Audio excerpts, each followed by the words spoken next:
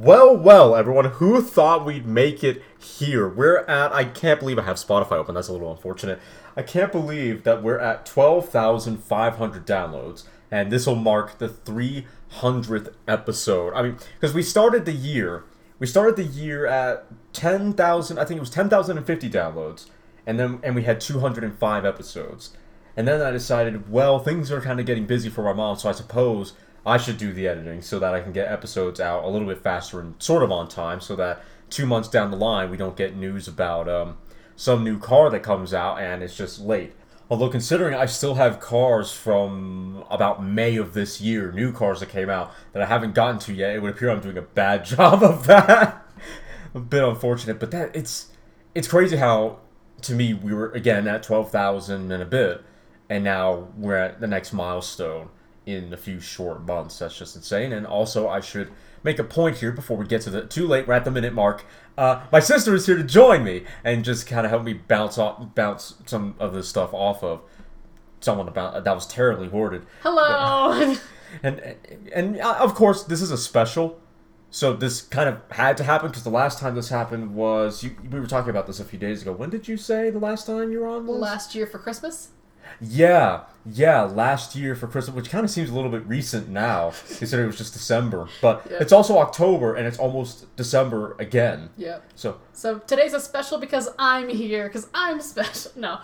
It's because this is the 300th episode. Yeah, I just decided to invite you so that it wouldn't be so dull with just me here. But before we get on to anything, can I just say, this year's felt weird to me. Not for all the mess. Yeah, basically Pandora's box opening, but more so it's felt kind of slow because everything's been locked down and you can't really do anything. But it's also felt really, really fast because it was just February.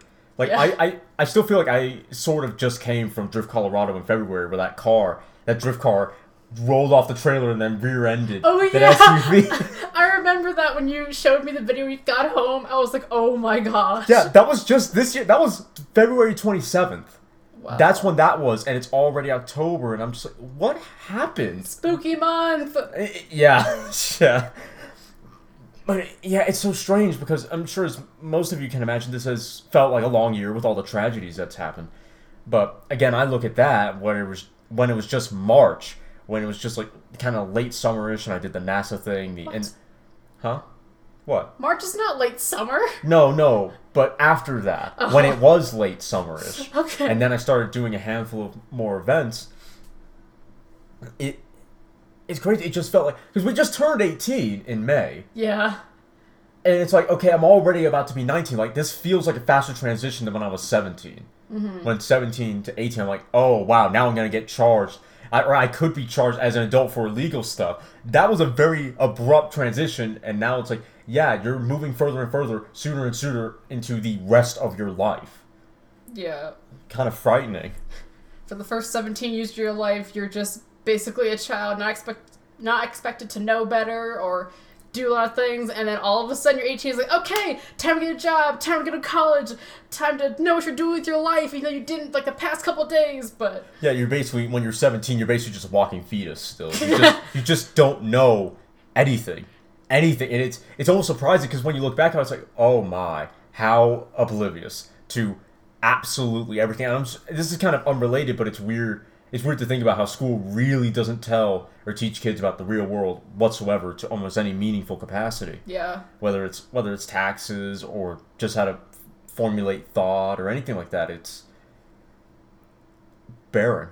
They just leave kids out in the dust to be like, yeah, figure it out like your parents did, and your grandparents, and your great-grandparents. You would think that over over the last 100 years, we would figure out a better way of preparing kids for the real world, even as that evolves. No, that is very much not the case. Yep, you're treated like a child until you're 18, and you're expected to know all these answers you were never taught to figure out. Yeah, I was just talking about that to someone recently, and it reminds me of a video I was watching where the psychologist was saying you're eventually going to be hit with that reality when you, I don't know, turn 18 or get a little bit older, that your parents know just as little as you do. They're not on this high pedestal that you saw them as when you're 12. It's like, no, they're just like you, also try to figure things out. Which basically at that point means, okay, well, now you got to figure it out for yourself, because you're kind of the only person that you can turn to at that rate. Right. And now, not that this conversation isn't interesting, but this is the car podcast. So why don't we get into the metal of this conversation? I was going to say meat, but there's no meat here. I would laugh, but that one was pretty poor. We're pulling a Top Gear where it's supposed to be a car show, and we don't talk about cars. It's not even my fault. It's not this time. So the first topic that I kind of wanted to talk about here was when and how CCC started, and that would have been... So I've said this occasionally on the podcast, and it's on my still in progress website, but the podcast originally, I started it kind of November, December 2015-ish, and the whole idea was to have a long podcast that someone could listen to on a road trip. So either that would be, I don't know, talking about movies or car news or whatever it was, give them something to kind of educate themselves with in the automotive world whilst on long journeys. Well, as we have now figured out for the past few years, it's hard for me to talk 2 hours straight without editing when there's no one else on the podcast. So at that rate, those just kind of became, I like to think of them as pilot episodes, kind of just trial periods for me to figure out how to podcast and what would be the best idea. And so then I kind of talked it over with my mom. I think it was February, about a month before we started, because I was like, I want to get serious about this and I want to do it as soon as possible. February of 2016? February of 2016, yeah. Okay. Yeah. And so we decided that we would do a news segment, and it would be 3 10-minute segments. That would be easy for her to edit at the time, because she was doing all the editing at the time then. And then I think it was March 16th, 2016, the first episode went up on Podbean. Yay! And then it just and then it snowballed from there. And I would just do more and more and more episodes, and I think it was an every week thing. So every Sunday, Saturday, I would just go through the news, and I had to let it wait for that long because the sites I was checking, they had news in a day, but it wasn't really enough to make it more than maybe a 6-minute podcast if I went into every single article. So I decided, okay, wait a week, because that gives me more, or gives the outlets I was using more than enough time to produce a slew of news, so I don't just get caught up so quickly. And that's the formula that I've stuck with for a while now. To be fair, a handful of times I've tried doing 2 segments where it'd be just 2 10-minute episodes, and that we very quietly rolled out. I think I don't remember making an announcement about that. It was just a trial period, because it seemed like the 20-minute episodes were actually doing better for a time than the 30-minute ones, which confused me to no end. But no, it would depend on the topic, it would depend on the upload and how I social media'd them, which is to say, if I did social media market them. Right. But that happened, and then the OGs that have been here for a while will know that in about 2017, I tried adding a segment called Wheelin' Wednesday, which was... Oh, yeah! Yeah, and that was when I was just doing the racing news, and that was every other week, because racing news, I think, was a little bit slower, so... I forgot about that segment. Yep, and so, unfortunately, I dropped it in, I think, 2018, because while I was getting so busy, it was like, yeah, these episodes they're just not going to come out fast enough. And so it didn't really make sense. And I think at that time it was also college, which was also kind of middle of the week. So it was like, yeah, there's just too many forces here to do this viably. So Wheelin' Wednesday got dropped, and occasionally these days I still do racing news. It's just not under the Wheelin' Wednesday banner anymore. But I've done a few Formula One. I've done a bit of NASCAR. I've thought about going back to Wheelin' Wednesday, because I was like, well, okay, if I'm editing it now, well, then I can kind of keep it on schedule. Right. So that would make sense. But the other part of me, because some of you guys may not know this, but so outside of the podcast, I'm doing YouTube, I'm doing my photography, which some of those photos have gone up as a thumbnail image for the podcast, and then I'm doing writing, although I haven't done that a lot recently for the aforementioned website Work in Progress. And the thing is, I'm doing all the editing for that. So I'm taking all the photos, I'm choosing which ones are good, I'm doing the editing for that, and then as of late, I do the podcast, I edit it, I upload it, I do the social media for everything. When I write, I do my own editing now with the YouTube, make the video, edit the video, occasionally do the voiceover for video, which is becoming a lot more prevalent now, given my recent videos. So part of me wants to go back to Wheelin' Wednesday, but it's hard to go back to Wheelin' Wednesday when it's like you're already busy enough as it is, and even though I'm not doing Wheelin' Wednesday now, I'm pumping out more episodes than I pretty much ever have. I'm pumping out about 3 or 4 video podcasts a week. Right. So I have a podcast on Tuesday, which is one new car segment, so I just go into that new car. Then I have one on Thursday or maybe Friday, where I do the same thing.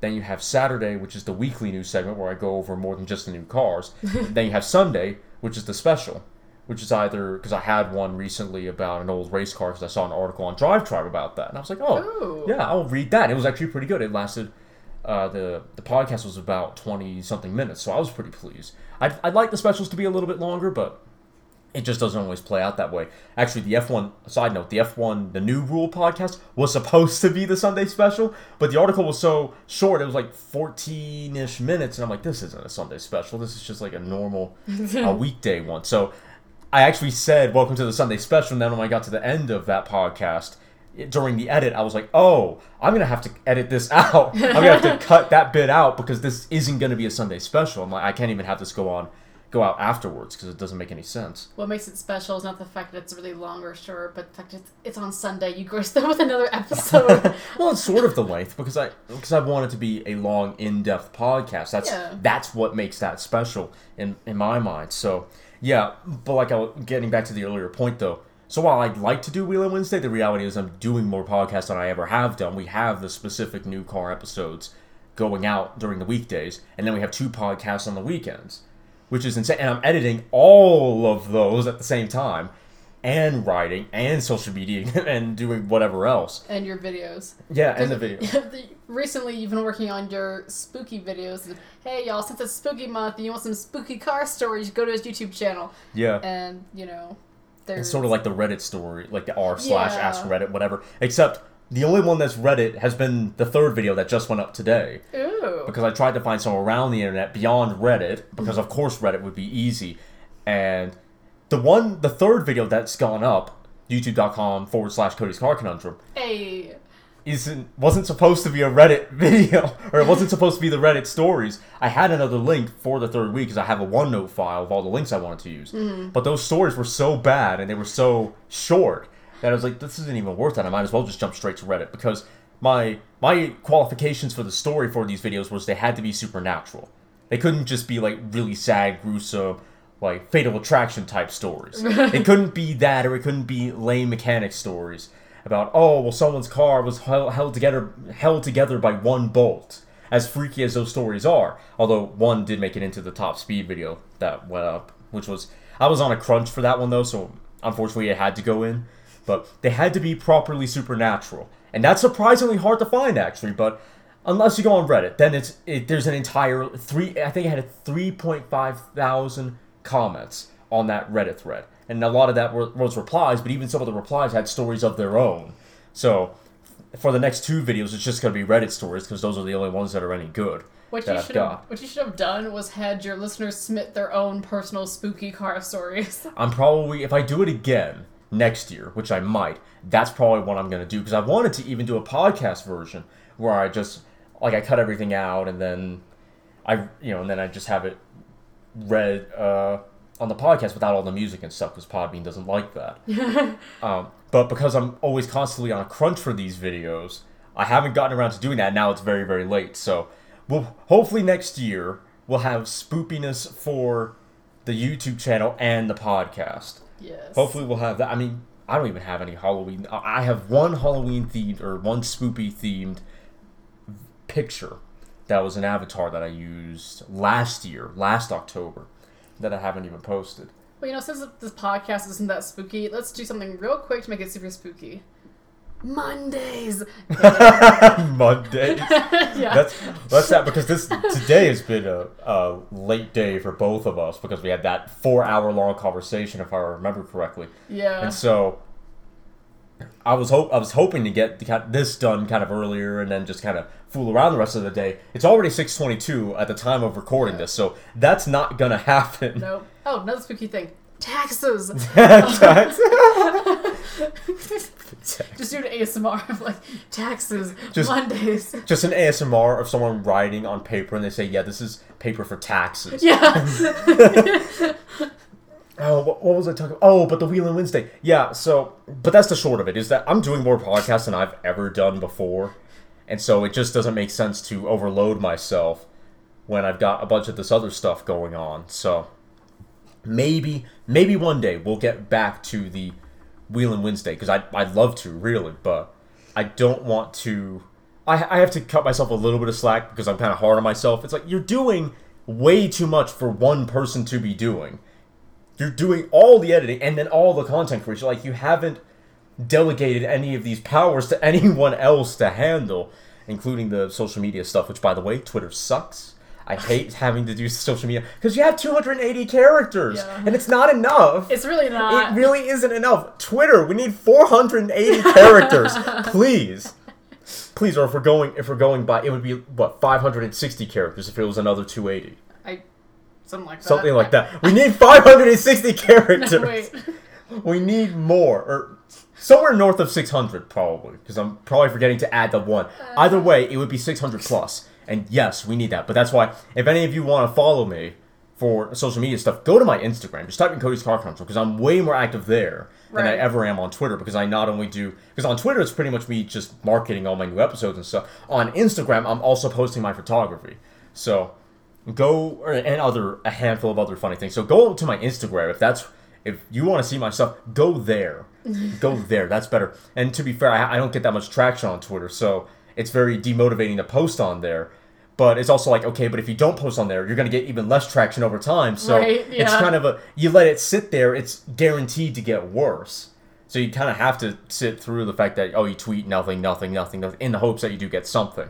Outside of that, though, so in other news, as I said outright, we're 18 now, and I'm sure most of you are wondering, because I'm a car guy, whether or not I'm driving, and the answer is yes. I don't have a license yet, though, because I have my learner's permit, because I started when I was 17. But I'm getting my hours in. I'm pretty close. The only thing holding me back is this one in the next chair that just doesn't want to drive to save her life. Because I love to drive, so I know how to do it. But in terms of driving at your freedom, I frankly don't care at the moment. Well, because in all fairness, you don't have anything to do outside of the house. Like, you don't need to at the moment. You should know to drive, but it's not a necessity for you. It's really not. I mean, I would like to go to Jamba Juice and Barnes & Nobles and things, and nerdy places like that. But in terms of things I need for my business and my career, no, I never have to leave the house. This one over here, it just works from home all the time.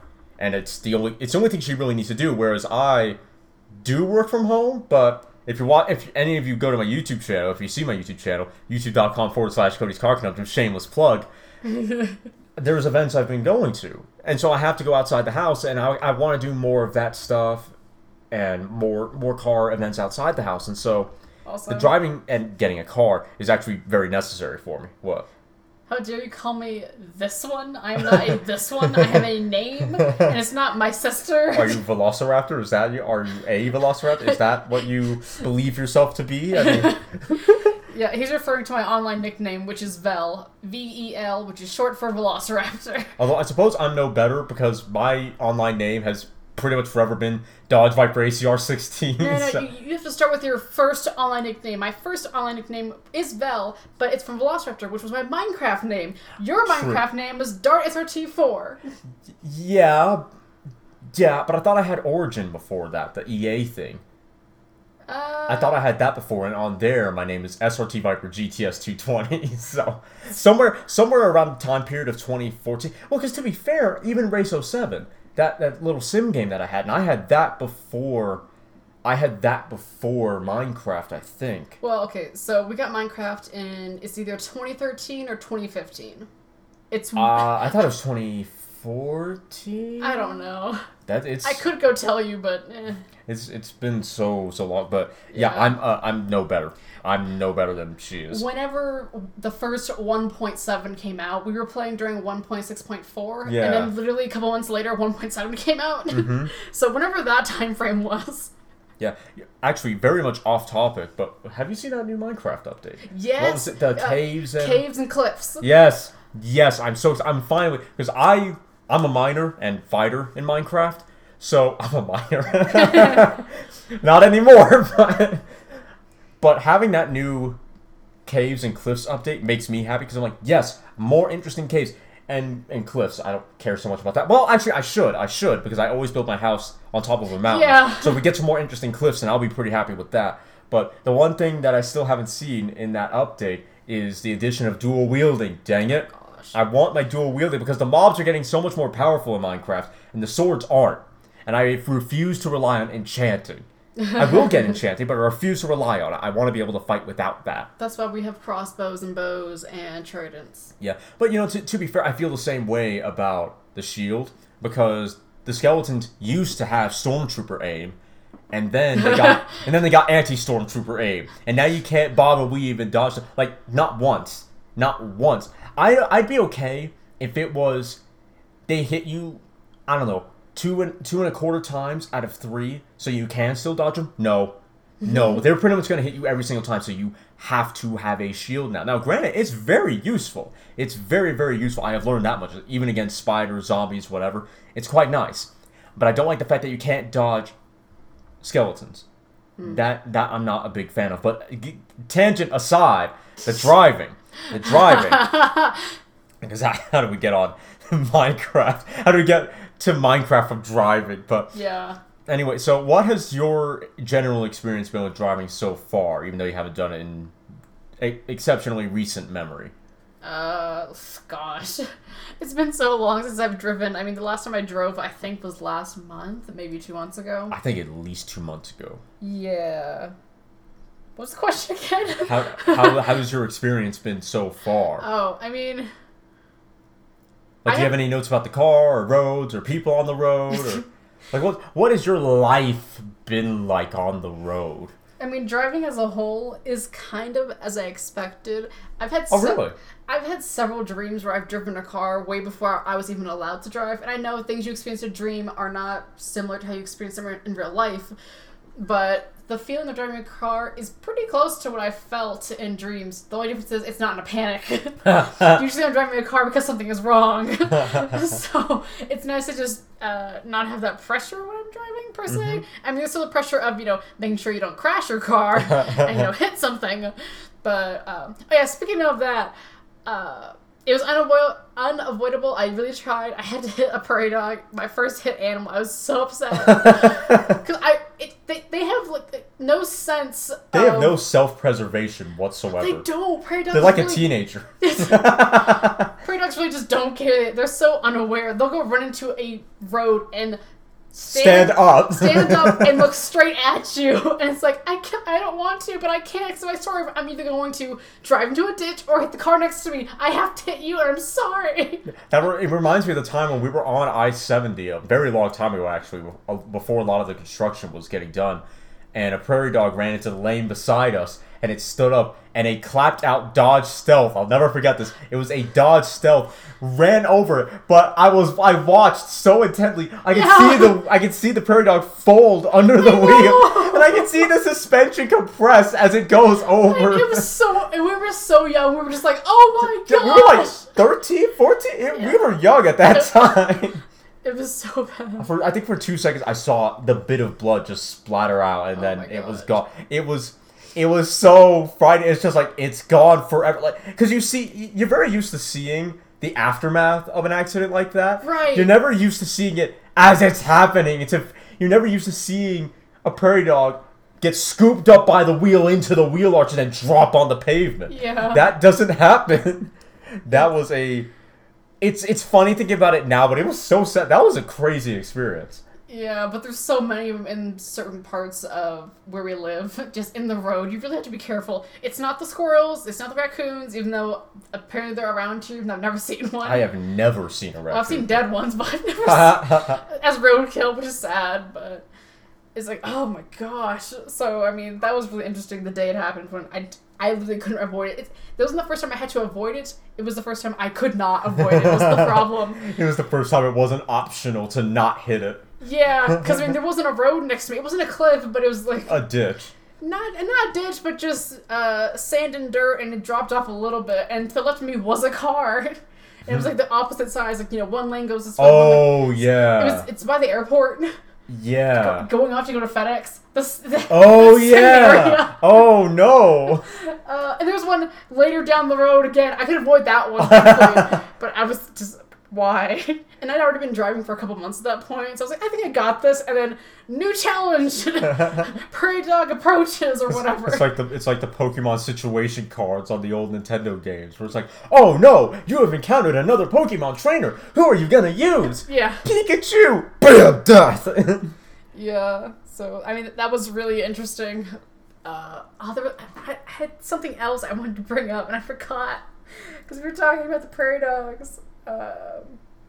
Well, I want to ask, is steering the way that you thought it was? Was turning the wheel the way that you kind of expected it to be? Kind of, I guess. I mean, I'm not really sure what I expected, but I don't think it was what I got. Yeah. You know? I mean, it really puts into perspective, once you sit down in a car and you're the one driving for the first time, that this machine is in your hands, and it not necessarily bends to your will, but it only does what you tell it to do. Exactly. So, if you're gonna start nudging the wheel sideways, the car is just gonna start nudging left, and it's not that I didn't know that, but once you feel it, it just really puts things into perspective. It's just like, wow. Yeah, it was kind of surprising when you start kind of how hyperactive the car was. It's like, Right. Oh, little movements actually make a difference, because it's sort of different when you're either playing on a wheel, like a proper wheel, or, well, sort of, not a proper wheel, but on a controller, especially like if you're doing Forza on a controller, or maybe even on a steering wheel, and it's like, okay, these little movements, they don't really do anything. I'm not really making that apex, or I'm not making that corner. But in real life, it's like, no, if you turn a quarter of an inch, you're probably straddling the lane. That's what's happening. Or you're very close to hitting the guardrail. I agree with you there. The steering was different to me because you needed a lot more input than I was expecting to make a relatively simple turn. It would be like maybe a slight bend, and you're turning like this, and I'm like, why do I have to go this far? Shouldn't it be just like a slight? No. So you're going really, really far. You're turning the wheel quite a few degrees just to make what would seem like a fairly normal bend, and that's the one thing that really, really caught me off guard. Yeah. And then the next thing that really, really caught me off guard is how much effort it actually is to turn the wheel. Mm-hmm. Not that the steering's heavy or anything. We're in a Tiguan with power steering, but the steering wheel is so big. It takes so much time just to go in a circle, which is what kind of screws with me when I get back on my G920, because it's so small. It's just so easy to turn the wheel. But that's what I kind of learned, is that I wouldn't want to slide a Tiguan, not with a wheel that big, because it would just be so cumbersome. Yeah. So wheel size really makes a difference. Steering wheel size absolutely makes a difference. That is underrated. Yeah. And the other thing that's kind of funny to think about is, I know it doesn't really translate well or mean anything, but when you look at the cartoons and they're driving, and while they're just driving along, they're kind of turning the wheel every so often. They're not turning, they're going straight. Yeah. But they're just jamming along to the music and turning the wheel. And in the real car, if you were to do that, you'd be swerving all over the place. Oh yeah. It's just interesting to think about. Yeah, you'd be dancing in your lane or something. You'd look drunk. Yeah. Yeah. Now, some cars, there's a lot of play in the steering, so you can do that in it, and it would be fun. Or you could do that accurately. But Right. most cars, no. Also, with Mom's car, the steering wheel's not perfectly straight when you're going straight down a road. It's actually sort of like this. Right. It's at an angle, which reminded me of my bike when I busted the steering all those years ago. So when I rode in a straight, so when I was riding in a straight line, the handlebars were kind of to the left. So my left hand was closer to me, and my right hand was a little bit further.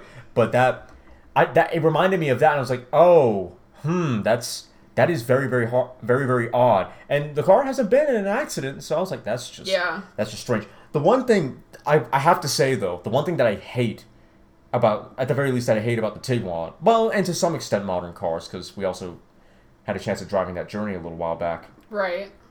Is that throttles that aren't well connected to the actual throttle body, or have just a very poor connection, like they're very numb feeling, really make it very, very difficult to not just lay into the throttle when you're at a stoplight so you get going. Because I can't tell you how many times I've tried to get on it and nothing happens, and then I get on a little bit harder, maybe an additional 15%, and then it kicks down. And I'm like, oh no, I don't want Mom to think I'm speeding, so I have to get off, and then we just kind of don't go anywhere. Right. Because it feels like you're on the throttle, it feels like you're on the gas pedal kind of hard, and you're not. The car is just a smooth waft of acceleration, but there's so little feel that it's hard to modulate it because it's so numb. And that's what I really don't like. That's my biggest pet peeve with the Tiguan. It also wouldn't be as much of a problem if I didn't fear that Mom was going to think I was speeding as much. Because I don't do the same thing when I'm driving with Dad. I'm like, oh, well, if I'm accelerating a little bit too much, it is what it is. I can't tell how much throttle input this is. I know it's just some throttle input, and hopefully it'll get us going a little bit more. But Mom's going to listen back to this podcast and be like, wait a second. Yeah. I don't speed. It's just hard to not go too far. But so Dad had a 90s generation, a late 90s generation not Tiguan, Honda CR-V, and I enjoyed driving that more than the Tiguan, mostly because I could actually tell what the mess was going on, especially on the throttle. Because if you remember, it had a lot of resistance on the gas pedal, but I love that because it's like, okay, well, if I owe so much resistance means owe so much throttle input. It's accurate. It may not be accurate, it was just easier to judge. Yeah, I don't mean accurate as in actually accurate, but accurate for what you think it should be doing. Yeah, the perception was way, way closer to what I actually felt. Yeah, and so the brakes were kind of touchy, but I was okay with that because it's like, okay, well then just don't stomp your foot on the brake like you're on a dance floor or something, you'll be fine. The steering was the best thing, one of the best things about that car. The gas and the steering was the best thing about Dad's CR-V because you could just, it's going to sound so cliche, but you could feel the road so much. I could feel the way the wheels were turning and what they were going over. It communicated so much through the steering rack and through the wheels that it was just a joy. It was awesome to drive because you could feel it. It was fantastic. And so when I go to the Tiguan, it's like, okay, this is easy. It's good, it's easy, but I feel nothing. I feel so far removed. Like, it's like when someone holds you at arm's length. It's like, okay, you're a fine person. I wouldn't want to go party with you, though. I'm not sure I'd want to bring you to a fun center or Boondocks or Elitch's or anything like that because I couldn't really, like, connect with you on a personal level about how fun this is, or it just wouldn't be, the experience wouldn't quite be there. And that's sort of what it's like driving the Tiguan, both Tiguans, because they have modern power assisted steering and the brakes are the best thing, honestly, about the current Tiguans, except for when they wear, because I don't know if you've noticed when Mom's car, when I think she needed her brake fluid changed, it took a lot more brake pedal to get it to really bite, to get the brakes to really clamp down on the rotors, which, because I hadn't driven it for a while, I was used to the brakes being fine, with the brake fluid being fine. So there was a good feel, it was easy to modulate and not go too far. But when the brakes started getting worn, it was like, I'm not slowing down. Yeah. It was such a weird transition because the feel had just not gone completely, but it had really degraded. The braking performance really felt like it degraded, and that was quite a surprise how big the difference was, how great the disparity was. But I love driving Dad's car. It was also small and had the greenhouse, the windows, they were so big. It was so open and airy. I loved driving that thing. It was weird. And it also had no power. I think you could see the road better in Dad's car. Yeah, because you don't sit... I don't think you sit higher. It's just that the hood slopes... The hood doesn't come up on the windshield as high. And because of that, in addition to it sloping down, you could see more. Yeah. Whereas with the Tiguan, everything is high up like the belt line, so the cutoff for the window is much higher than on Dad's CR-V, basically all the way around. So everything it feels much harder to see. Yeah. Won't someone think of the short people? Thank you, because I've been wanting that for ages, where the seat just goes up, and I know for like proper driving and for racing, you're supposed to have the seat as far down as possible so you can feel the car better that way because you're not as isolated. But I'm sorry, if I can't properly see, I'm not happy. Yeah. I am not pleased with that. Mom's whole thing is, you don't need to be looking right in front of your car. You need to be looking ahead of you. I'm like, but I need to be able to see what's in front of me so I don't accidentally run over something. And it gives me comfort. It makes me feel at ease. I can actually see more of the road. Yeah, exactly. Like, so you want me to curve the wheel by just climbing over a curb by accident because I can't see where it is. Yeah. Is that what you want? So I think to a small extent she's right, where it's not the most important thing. But for really tight situations, it is very, very important because because there's so many blind spots because you can't see right in front of your wheel because you're not in an open wheel car. Yeah. So being able to look down in those corners, if you're tall, is actually really, really helpful. But if you're short, you're screwed 5 ways from Sunday. You can't see. Yeah, Mom had me drive to the the car wash. Yeah. And Yes. Yeah. God, I hated that. I hate the car wash. I hate that so much. I hate the car wash because when you go there, it's so narrow. The curb is really narrow. Yeah. It's only one car. It's a one car file line, which makes sense. Yeah, single file line. Yeah. Yeah, but okay. So the Grease Monkey we have over here, it's one car wash. No, it's 2 car washes. So there's one on the left and one on the right, and you can just pull in. So there's room for you to navigate and move your car left or right. But with this other one, there's grass next to you. There's a curb. You can't do that. So I have such a hard time seeing the curb. I'm like, do I turn now? I can't see because it's not a straight shot from where you enter the car wash parking lot to the actual car wash. There's a complete U-ey almost. It's not a tight U-ey, but it is a U curve. So I can't. It's a right angle essentially. Kind of, not really. A right angle is sharp. This is not sharp. It's really round. It's round, but it's tight. It's tight. It's ovalesque. Maybe.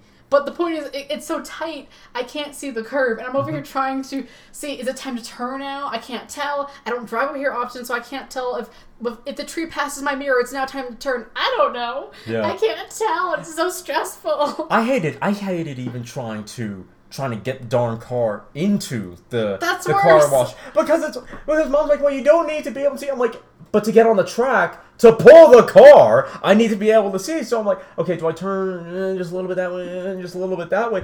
She's like, yeah, it's fine. I'm like, it's not fine. I can't see what's happening, and I don't know how far in we are. That was one of the worst experiences I had driving. That was one of the worst. I'm like, no, you don't understand. I can't see anything, and you don't want me to have a scratch on the right rear tire because I got way too close to the curb. And thankfully, they do have people standing there, and they direct you saying you need to move left a little or right a little. You can come forward now. They do, but just personally, I like to do it on my own and just be able to at least see for myself that yes, I do need to move left or move right. Yeah, I'm putting a lot of faith and trust in a stranger. And I get it, it's their job. Of course, they're not going to steer me into the wall, but Yeah, I'd like seeing it for myself. I know. I'd like to see it with my own eyes, please. Thank you. It would at least make it less stressful.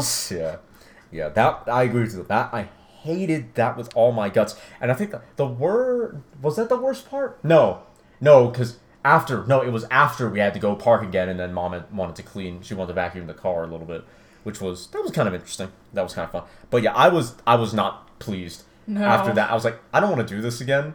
And if we're gonna do this again, I need you to shut up. Just let me handle this. Because you try to tell me A, B, C, and D when I can't see anything does not help me, and it just freaks me out even further. Yeah. I don't need this additional stress in this tight space. But there were some big trucks, like 2,500, and I'm like, okay, I can't get this little juicing Tiguan around the corner. How are you getting a car that is the size of or a truck the size of the Titanic around these corners? You're not making it without getting a scratch on your rear because the corner is so tight to turn in. It really is. It's just wide enough for your car to even exist there.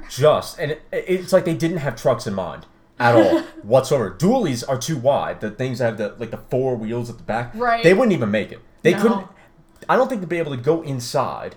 And they wouldn't be able to make the turn. But this frightening thing is that automakers are continually to be like, yeah, we're making cars bigger and larger and whatever. And it's like, why? This infrastructure cannot house your cars in any way, shape, or form. And I'm beginning to worry that cars, especially SUVs, like normal ones, are getting so big they're not going to fit in the garage. Because the 1500 that I rode in last year's RMDE, no, it was 2018. By the way, the pickup truck. It was a 2019 Ram 1500. Is almost the size now of what a 2500 was in the early 2000s. And that thing could barely fit in a garage. So how frightening is it that we have a normal half-ton pickup that can't fit in a garage? And how much bigger are normal SUVs going to get? Durangos, Traverses, and whatever. Because again, they're getting so big and they're getting so tall. Are they going to be able to fit under a garage? I mean, they're hardly able to fit in those multi-story car parks now. let alone garages. And I don't see houses getting bigger and bigger garages now to house those kinds of cars. To me, I guess that would be my biggest question with the auto industry is like, do you look at the consumer housing market, or do you look at people having these new infrastructures for car washes and stuff? It's like, your cars aren't gonna fit in any of these places if you're not careful, especially the models that are selling now, which is CUVs. So things like the modern CRV, the Toyota CHR, the Kia Sorento and Sportage and all that stuff. If you're not careful soon enough, that stuff's not gonna fit. So what are you gonna do exactly? And I get it, because people want more space in their interiors and leg room. Yeah, and eventually there comes a point where you can't use clever ergonomics to fix that. Eventually, you're just gonna have to make the car bigger. But then you have people complaining, "Oh, we can't fit cars or anything like this anywhere." And it's like, well, yeah. So either you sacrifice leg room and stop complaining, or you be content with sitting your car outside. That's what you do. But yeah, that's worrisome. But I agree, that was a terrible experience going through the drive-thru. That was awful. Car wash. Sorry, yeah, the car wash. We've not been through a drive-thru yet. I have, actually. Have you? Yeah, I went to Chick-fil-A actually, and I was going through the drive-thru. Yeah, I dislike that as well, but that wasn't so bad. Wait, I might have gone through a drive-thru too. It may also have been Chick-fil-A. I can't remember. Yeah, I was worried about the Chick-fil-A drive-thru, because even that has a fairly tight corner. But yeah, that one wasn't so bad. But I should tell the story, because I haven't actually done it yet, and I've been thinking about it, and I've been meaning to. Ooh, secrets? But no, not secret, because if any of you look at my Instagram, you'll have known this happened. But when I was going to the Unser karting event, and I saw that test vehicle, that Ford F-150, that I was driving there, and I pulled a Yui to go back because we passed it, because we were like, oh, are we going to do it? Are we not? I decided, yeah, so we pull a Yui, we go back, and then one of the people who's putting a tarp over the cars, because they could see us coming, me and Dad, like, yeah, you can't keep those photos. And that's against company policy, blah, blah. So he was like, yeah, I have to watch you. I have to watch Dad, not me, but the guy. I have to watch you delete the photos off your phone. Wow. And that's against company policy and whatever. But thankfully, someone else, who I guess was one of the lead test drivers, was like, no, because no, it's fine, because for all we know, you're basically just driving through a hotel parking lot. You're not infringing on any of our spaces. You didn't get out of your car, walk up to these vehicles, hold your phone up to the window to get a shot in the interior. In the eyes of the law, you're basically just driving through a hotel parking lot. Like, this is fine. This is perfectly legal. And so that's how those photos that's how we actually managed to keep those photos. And there were a few that did get deleted. But I would have been a bit disappointed if we had to delete those photos, all of them. But I was kind of content, because I was like, okay, but this is still a cool story. And we did try. We did go back and try to get the photos. But I'm glad that other guy came along. And he was like, no. You're basically just driving through a hotel parking lot. It's not like you came up to our property, stood on our property, and then took photos and stuff. That's not what happened. Right. So, but that's how that happened. And that was kind of, I was like, yeah, I don't want to get in trouble like that ever again. Right. And have to score a person. Me, but yeah, so that was rather interesting. But yeah, so more context. So I was going to a go-karting event. It was an all-you-can-race that Unser Karting typically holds. I was driving because me and my dad were going to go get Wendy's to eat prior. And I just see this Ford F-150 with the typical test vehicle attire on it pull into a hotel parking lot, although I didn't quite know that at the time. And so I was like, now isn't this tempting? I have my camera in the back. There's a test vehicle, and we got a little bit of time before the Unser event starts. So we drove down a little bit. My dad was like, okay, well, it's up to you. We can either go back or not. And I was like, yeah, let's go back. Let's do it. So we went back. He decided, nah, I'll just use my phone. And so he did. And they turned out good. The composition was a little bit, looking at them later, I was like, it's kind of like a little bit off to the side or whatever. But like, it doesn't matter. We got the photos. And yeah, and so when we pulled into the parking lot, there was a row of test vehicles. There was, 4 new F-150s. There was a Bronco, a new Bronco, a black two-door Bronco that was doing high altitude testing. There was a silver Bronco Sport. I was doing some testing, and then a little bit down the ways when we were leaving, there were some new Ford Rangers, although I'm not sure if they were special or not. But yeah, they were there during high altitude testing. And that was the first time I had ever seen a row of test cars like that in that way. Because I have seen about three Mopar test vehicles down in Adams a while ago, down by the Cork, because that area used to be a hotbed as well. And there was three kind of in a row, and so I've seen that before. But an entire like squadron of test vehicles, I had never seen that before. And so I was like, oh my, that was worth getting out for. Of course, the go-karting thing would also be cool. But the funny thing was, after we left the Wendy's and we were getting onto like 225, although we would get back on I-70, I saw a yellow Viper at the intersection that we were using to get onto the highway, and then they turned onto the highway. Unfortunately, they didn't go on I-70 though, so I didn't see it for long, but it was a yellow Gen 3 or Gen 4 Viper Coupe with dual black racing stripes. Nice. And I could tell, and classic telltale sign of the Viper is that side gill, and I could see that from far away. I'm like, man, you see that? You see the test cars? What a good day. What a good day already, and we hadn't even done the go-karting. So that already shaped up to be a pretty darn good day. Yeah, so see, now every time you're driving and you see a test car or a really cool car, and Mom goes, you gotta drive by. It's like, who's driving? Who's in control? That's right. Turn it around. We're going back. Get in the picture. Yeah, that would be quite interesting. And the funny thing is, because there's a little bit behind the scenes there. So I know another spy photographer in the industry, Robert Miller, of Real Fast Photography, like photography, or graphy at that rate. And so he told me a little while ago, hey, Ford, Chevy, and Ford, Chevy, and Dodge, Chrysler, Mopar were up somewhere in the mountains, all at the same time doing some testing. And there was a new C8 Corvette Z06. He was like, oh, could you go there because they're going to be gone by 7 a.m. in the morning. Well, the problem was I was going to Pueblo that morning, 2 hours away, in the wrong direction, mind you. So I wasn't even going to make it. And it was like 11 at night. So there was no way I was going to convince my mom in a few hours to get up, to go a different... In fact, in less time, to get up before 7, because that was when we were leaving for Pueblo, to get up before that, to make it up to that place in the mountains, to go and snap pictures of that. So, and he was like, well, if you want to be a spy photographer, now's your chance. And so I was like, well, I missed that chance, and I couldn't do anything about it. And then later, we see all those 4 test cars, and I'm like, oh, well, God's good. So thank you for giving me a second chance at that. And so that was quite good. And then the go-karting, that was also... I also had fun there. I had a goal to, if some of you saw on Twitter, I put up a poll for what my new time was going to be. And I put up 30 seconds, 762 milliseconds as one of the guesses. The actual time I got was 30 seconds, 772 milliseconds. I was 10 milliseconds off my guess. But so I ended up getting the sub 31 lap time that I was hoping for, and I ended up getting pretty like mid-range-ish into the 30s, so I was really, really pleased about that. And you might be asking if there's GoPro footage. There is GoPro footage of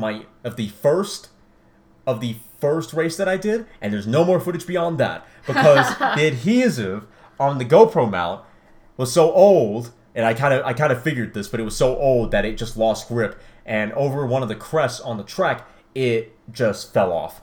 It fell off. But the funny part is that the GoPro was still recording. It didn't die. So it's 9 minutes. It's like it's almost 5 minutes of go-karting footage. And then about 4 minutes of it sitting there and then getting picked up by one of the employees because I was trying to turn it off when I came into the pits.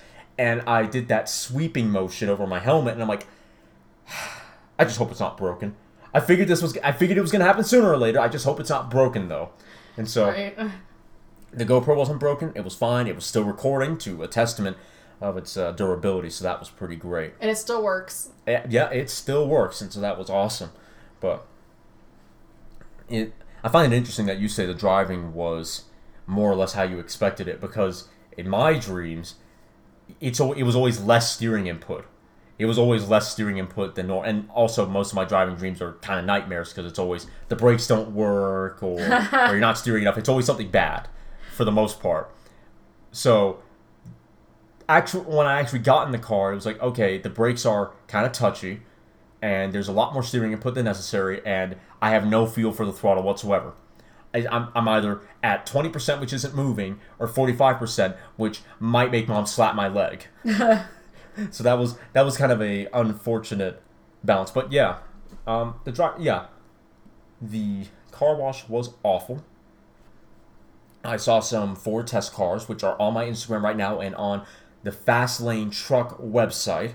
It's under a video article, which is pretty awesome. And they asked me for. To be fair, I tagged them on Instagram. I knew full well what I was doing. I kind of figured that they would want it. So I was like, I'm just going to sneakily tag them and see if they bite. They bit. That's fun. You didn't tell me that. Yeah, so it wasn't that they came out of nowhere. It's like, nah, I know exactly what I'm doing. So my plan worked beautifully. So now they're going to listen to the podcast and be like, wait a minute. Maybe. So it worked exactly as I planned it. So yeah, that went out. That was fun. I will say the driving I've been kind of enjoying. I've been enjoying it a lot. Especially now. Of course you have. Well, I wasn't really enjoying it at the beginning for the highway stuff because it was like, because Mom was like, you got to merge at 40 miles per hour on a 65 mile per hour highway. And she was like, well, why are you looking back? And I'm like, because you're not allowing me to speed up, and I got to figure out who I have to brake for because I'm not going to be able to pull out in front of them because I'm not allowed to go faster. But then that got relaxed greatly, which was awesome, and so now I can merge properly. Which I love because it's way less stressful and it's so much easier. Yeah. But I will say, some of the areas around here, we have a real infrastructure problem because getting onto the toll road from 56, the Prairie Dog Road. Yeah. Okay, behind those former friends' house and then out to, because I don't know if you know what Piccadilly is, but kind of, not really. Okay, so the mailbox. Yes. And then that road, the Green Valley Ranch. Because that's what that is, the fire station, where it goes up to... Okay, that's Green Valley Ranch Boulevard. You take it down past the pool out here. Yeah. Okay, you go all the way down to the end where James's house just is. say that. I know where that is. Okay, you go to James's house, and they have that road that goes like that. It just stopped. Yes. Okay, that's Piccadilly. Okay. You go left, you go down, then you have 56th. And so that's why we did that one day, when we took that down to the back end of E470. And that on-ramp gives you about 200 feet to merge, which is awful because it's on a curve. So you have to merge and then kind of continue turning, and you have to, and that bit of highway is like 65 miles per hour. So you have 200 feet, not to get to 65 miles per hour because they had a proper on-ramp prior to that. But at 65 miles per hour, you have 200 feet to get into the next lane or die via shoulder. Those are your two options. And as a new driver who kind of wasn't allowed to go up to the speed limit, sort of, it was like, this is gonna be so bad.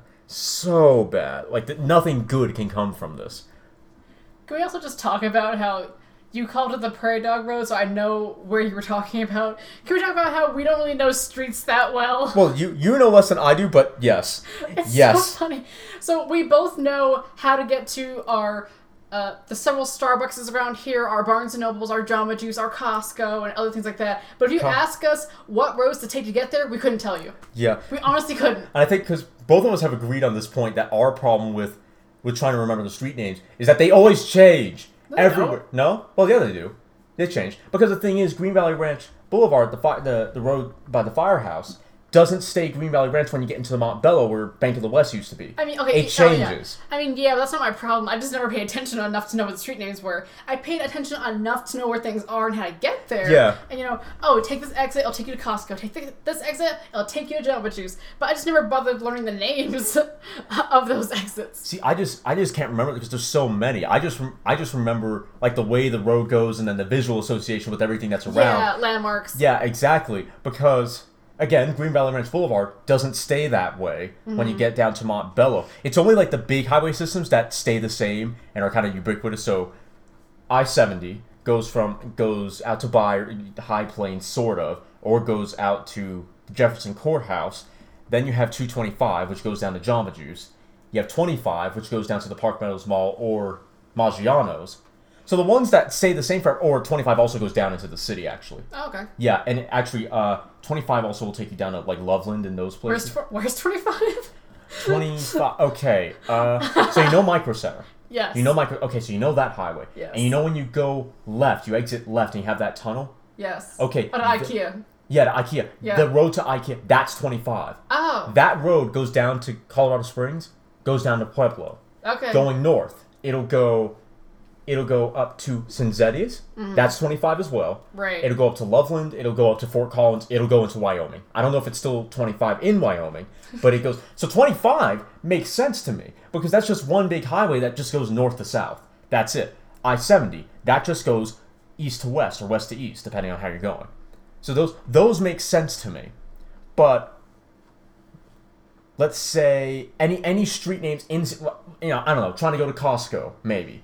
That doesn't make sense to me with those streets because they're all nonsensical names, and there's just so many of them because mom and dad will say so like one street name I know I've heard of, and then some other one that I've never heard of before. It's like why does that go so far? So they're minor streets to me that go too far to nowhere in particular that is important to me. Right. So it's hard to make a distinction of because like Tower makes sense. Tower goes up to Walmart. Yeah, I know where Tower is. Goes up to Reunion. Okay, so but it's also like a lifeline road or a lifeblood road. Tower is pretty much the road that makes GBR work mostly. Okay, Green Valley Ranch, similar thing that makes Montbello and out here work. Okay, that makes sense to me. But getting off a Tower, like the back end to get into. Like when we leave Chick-fil-A and we don't go just up to I don't understand that. I don't know the road names for that because it's such a nonsensical road. It's like you just follow it until you get back onto the normal main road. Yeah. It's hard for me to keep track of those names because they don't really go anywhere and there's so many intersections. It's like all I know is that Costco is the exit before that other Bank of the West that we never go to ever. Then you take that road, and then you go on the exit where there's another bank on one side, and then a Bank of the West TCF thing on the other side. Yeah, or I think that Dragon Boat is after, not straight after, but the exit to Dragon Boat is after Jamba Juice, not right after. Or if you're like me, is after where Toys R Us used to be. Yeah. Because I do get those areas kind of confused a little bit as well, but it's like no, it's after Toys. Because Dragon Boat doesn't seem like it'd be that far. I don't know why it's just not that far, but it actually is because it's after Toys R Us. You have to go basically like 15% of the way to Park Meadows before. Or at the very least, 15% of the way to Maggiano's before you're actually at Dragon Boat. Yeah. But or like, what was the bowling place the first one? Brunswick. Yeah, Brunswick. What the mess road is that? I don't know. I don't remember. But tell you what, I can get you to the bowling place in my sleep. Thank you. Exactly. I can't tell you how to get there, and if you tell me how to get there, I won't know what you're talking about, but I can drive us there. Yeah. Exactly. It's the same way. But yet there's so many of them. They're all nonsensical, and there's so many juicy intersections. It's like, why don't you just say... Because we can all see the buildings, like... I'm sorry, blind people. We all have eyes. We can all sort of see. So you say... Because Toys R Us, now, is before the IHOP. Yes. And then you have to go well past IHOP just to get to King Supers. Not the King Supers, Costco. Yeah. There's a King Supers over there, but it's not there. Yeah. But again, there's just so many. It's just easier to make a mental note of what the area looks like. Yeah. 'Cause that's way more distinctive than any name they could come up with. Because again, unless it's one big road that everyone uses for everything, and it's basically like the heartbeat of the state, I'm not sure I'm gonna know. Because here's the thing: I know what the M4 is. I know the M5. I know the A303 in Britain. Why? Top Gear. And the M4, but the M4 is one of the big highways, and it's always got construction. It's got a bunch of speed cameras, though. Britain also has a bunch of speed cameras. But I know those roads. Why? Because the M4 and its subsequent other roads basically go the whole way around Britain, for the most part. The M4 is Colorado's I-70. Oh. That's what those highways. Where's I-70? Huh? Where's I-70? When you get off at Walmart to go onto the highway. Oh, I see. Yeah, okay, yeah. Okay. or to go down to Hoo-Hot. Yeah. That's also or I-70. go to the post office. It's before, but it's the same road. You can either go left and get up on the other highway and keep going left and go to Jamba Juice, or you can go straight and go to Hoo Hot. Yes. Yes, that one. The overpass is not I-70, but the no, normal, I know. Yeah. Yeah, but those make sense because those are major highways that house a bunch of people and go to multiple different places. They're obvious, right? Yeah. But the smaller little British back roads, I don't know. I don't know that because I don't know the roads out here, let alone the ones out there. I know. Because, okay, in our cul-de-sac, there's a road, technically. There's a name to it, right? Yeah. I have no idea what it is. But yeah, the road out here, it definitely has a name. I think I've seen it on Google Maps, but I don't remember. Know. I don't remember that at all, unfortunately. But yeah, so I mean, I know the roads to get to Jamba Juice, Costco, Stapleton, but, the movie and stuff, like the back of my hand. yeah. Ask me to put names on that stuff, I have no idea. I'm lost. I just... Yeah, why don't you? Because New York they have a grid system, so then so it's like 59 East or 59 West or whatever. So it sort of makes sense, right? But the problem is that it's New York, so there's a lot of those. So I think it would be. I think with New York, they've got it right where it's a grid system. So in that case, it makes sense.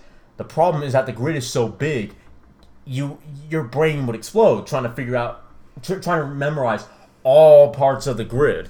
But I think that makes sense rather than naming some road John McClane Road. Like, who is that? Why should I care? And why did you name it that?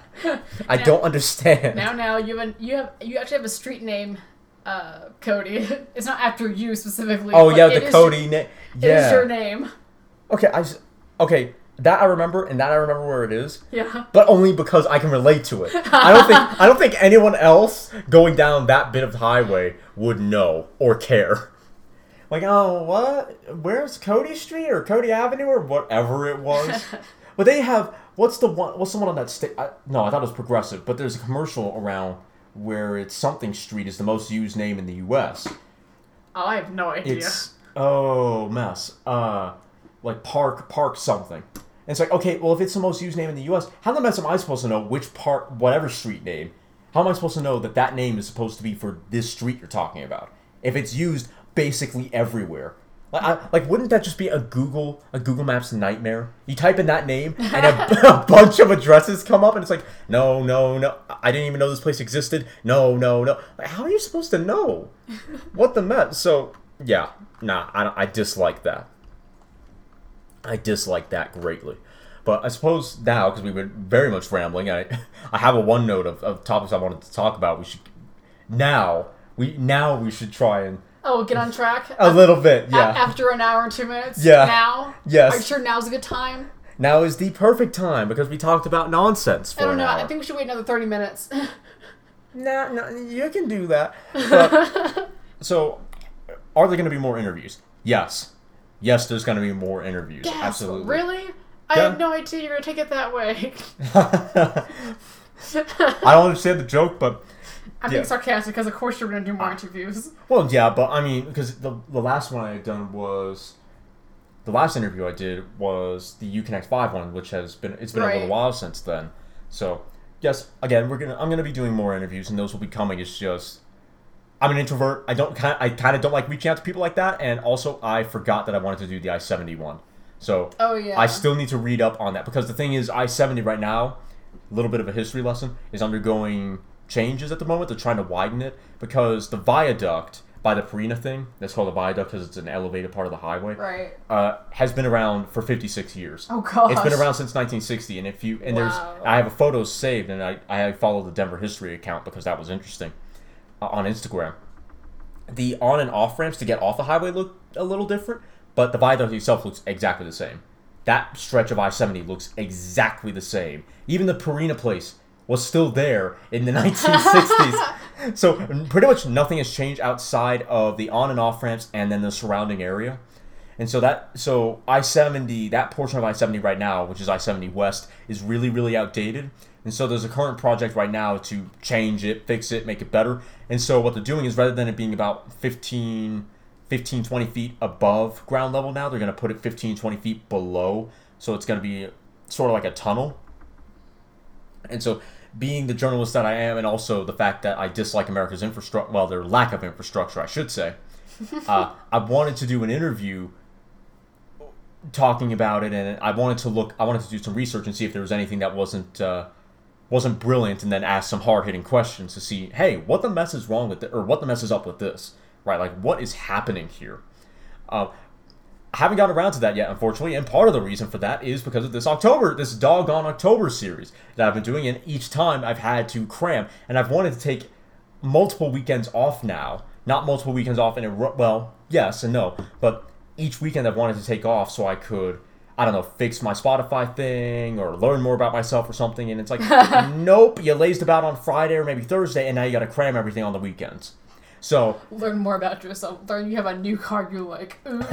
maybe for a while I had a thing for Sunbeam Tigers, and I was trying to figure out what kind of Mopar engines you could swap into that. In fact, little side note, for one night I want a Sunbeam Tiger or maybe an Alpine and turn it into a Tiger, and I was like, okay, but I don't want the Ford engine in there because obviously I want a Mopar engine in there. So I was like, okay, is there a classic Mopar engine from the 60s, 50s, maybe the 70s that's small, light enough, but potent enough so that the weight distribution is not spoiled and would actually fit in the engine bay of a Tiger? So something to match your personality.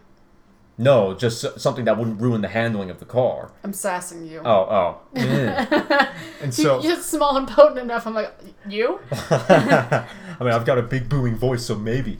But just chuck you into the car bay. yeah. So that ended up being about a 2.5 hour research mini project that was completely unsanctioned and unplanned for me trying to find old Mopar engines that would maybe fit into it. Well, it was trying to figure out which engines I'd want, then figure out how heavy they were, then figure out the dimensions of them, then compare that to a 289 Ford V8 and see if it was even viable, which I did not finish that project because it was late and I did not find much data. But I think I kind of decided on maybe an LA engine or the Firepower V8s in one of its iterations. I kind of narrowed it down to that.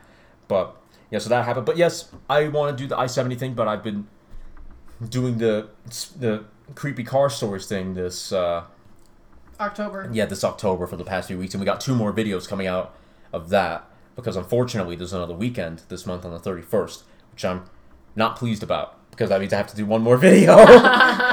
One more video than planned. So that's not great. So 5? Yeah. Wow. Yeah, 5 juicing weeks of that nonsense. Your calendar is so out of date. It's Yeah. February. Well, not only that, it's from 2020. Okay. It is. Well, the thing is, it only went that far. 'Cause it's actually a 2019 calendar. Oh. Yeah. Take it down. I just haven't bothered. I like the photo. But, yeah, so we'll do that. Just haven't quite gotten around to it yet. I got a few other things planned. I have actually tried to schedule an interview. It's just that the people I was trying to schedule an interview for are on the road right now, and I've started seeing evidence of that because right now the FCA people for the TRX, the Ram 1500 TRX program, are doing media stuff in California at the moment. So I was like, oh, so that's what my FCA media contact was telling me about. That's what they were doing. And I was just a little bit salty. I was like, oh, and didn't tell me that maybe they'd be in California and that maybe I was invited to go to that media drive thing. I was like, why didn't you tell me about that? I don't think I could have gone. I don't think I would have made it. It's a thought that Exactly. I would have liked to know. I would have liked to have been in the know about that because the same thing happened, I think it was last year when Dodge unveiled the Challenger 1320 and they did a media thing at Bandimere. They did it and I didn't get an email about that. Wow. And I was like, I could have made that. I could have actually made it to that event. But that's why I'm so salty. That's why I'm so salty about not having the phone.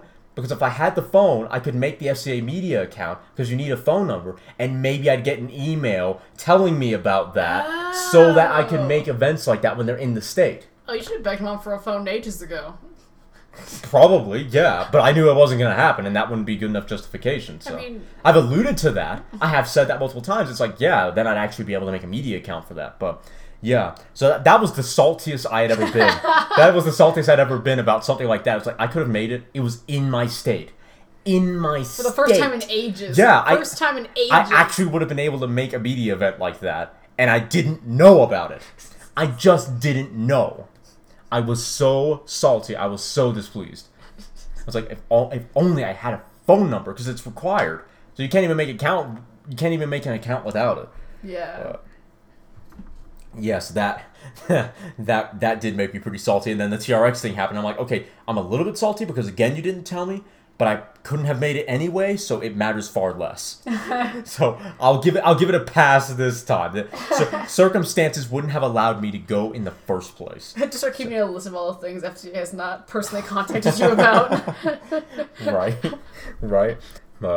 Yeah. So yeah, you guys do have more interviews to look forward to, though. I just gotta get out of this month and all the spoopy nonsense, and then I can get back to work on other things I want to work on, including other video projects that I've had since about late September that I haven't quite finished yet. So let's talk about the current automotive landscape, because this is a car podcast, ultimately. Are you sure about that? Yeah, we're not going to pull a Top Gear and never, ever talk about cars ever, never, no matter what. I think the first 10 minutes begs to differ. So, I have a topic that I wanted to talk, the current automotive landscape and how I feel about that. And let's talk about this aspect of it. I do not like the CUV craze. I don't like how everyone's buying Tiguans, CRVs, Sportages, or Sportages, I think as they were called in Britain, Sorrentos. Well, not even the Sorrentos, because those had been around for a while. But things like the Toyota CHR, the Chevrolet Trailblazer, a lot of your really small CUVs, nah, not a fan. But the thing is, I think car enthusiasts aren't... The thing, and I was talking about this just a little while ago, it's good to have a perspective or have a foot in both worlds, because car enthusiasts, I think, tend to give normal consumers a bad rap and think that normal consumers, when it comes to cars, are stupid. And to be fair, that there's some precedent for that, because consumers won't read their own owner's manual. They're not going to do the proper service intervals. They're going to buy more car than they need, or buy the wrong car, or let a salesman persuade them into buying the wrong car. Let me make that perfectly clear. It's not that the general consumer does not do less than intelligent things when buying a car. That absolutely happens.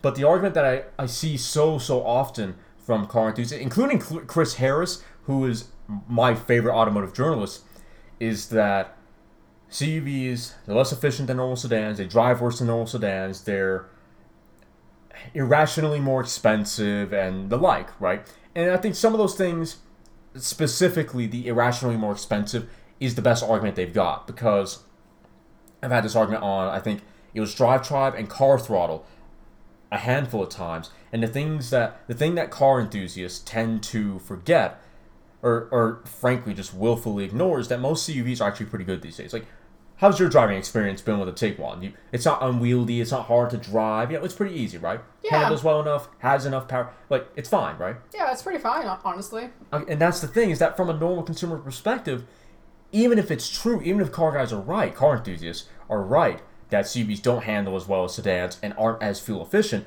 the reality is that's kind of only going to be exemplified in really extreme situations. For normal everyday commuting, which is what most normal buyers are doing, they drive more than well enough and more than car-like for that not to be an issue. So to say, oh, well, they don't handle as well is true, but is a little bit disingenuous, because that's acting like they don't drive as well in all situations, which isn't true. For normal driving, normal commuting down a highway or in the city, they drive just as well, more than fine. So that's not really a good reason. Then you say fuel efficiency. Well, there are some that aren't very fuel efficient, but I think Mazda, Honda, Toyota, not really Nissan, but definitely the Asian manufacturers, they've got fuel economy down for their CUVs. They're getting them up into 30, maybe 35 mpg, darn nearly 40. So they are less than some sedans, yeah, but for perceived added practicality and preferred looks, their normal consumers aren't really suffering that great of a loss. Not like they would in a Durango, a Tahoe, or even cars like this a few years ago, like the Journey is a great example, because that still has a 4-speed automatic, I believe, which is just the most archaic thing I've ever heard in my life. While I think enthusiasts to an extent are right, they're not as right as they might think they are, because they're forgetting that most normal car buyers are not doing the things that we as car enthusiasts are doing, so it just doesn't matter as much to them. But then you have normal consumers saying, oh, SUVs are safer because they're bigger, they have more metal, blah, blah, blah. And it's like, okay, CUVs and SUVs are certainly safer now, and perhaps with the added metal on top of the proper safety practices, they are safer than a normal car to an extent. but more metal doesn't guarantee more safety. You look at the Jeep Wrangler, you look at classic pickup trucks, you look at the Hummer. That had more metal than most sedans did, but the way that it was constructed from a safety perspective was vastly inferior. So that didn't necessarily make it safer. It just meant you had more metal between you and the object, but that didn't mean that that metal was built better to keep you safe, was built more intelligently to keep you safe, because it very much didn't. Jeep Wrangler is a great example of that. But yeah, so the automotive landscape currently, I'm not that big of a fan, because I'm a sedan guy. A sedan, a hatchback, a hot hatchback especially. So I don't want more CUVs. Like I don't feel the need personally for a CUV. I just don't need something that big, and I don't want something that looks that way. But that's unfortunately the way that things are going. And then I watched a review about the new Aston Martin DBX, and apparently it's actually half decent, which I'm a little bit surprised. I'm outside of the fit and finish, but as far as its dynamics goes, it's actually pretty good. So, I'm surprised with that. I really am. I thought the DBX would be awful. I thought the Cullinan, the Rolls-Royce, would be awful. Nope. I thought the Bentayga would be awful. Apparently not. They're just way, way too expensive. But I think I sort of agree with Chris Harris that these automakers at a certain point in time might look back on this period and be like, that was kind of a mistake to cash in on it for, little to no reason other than money. And I think Ferrari especially might not like that, but a lot of car enthusiasts like to say, oh, well, the Porsche Cayenne was the first of this breed was the first of sports car manufacturers making SUVs, and they're the ones that ruined it for everyone. But Porsche was different.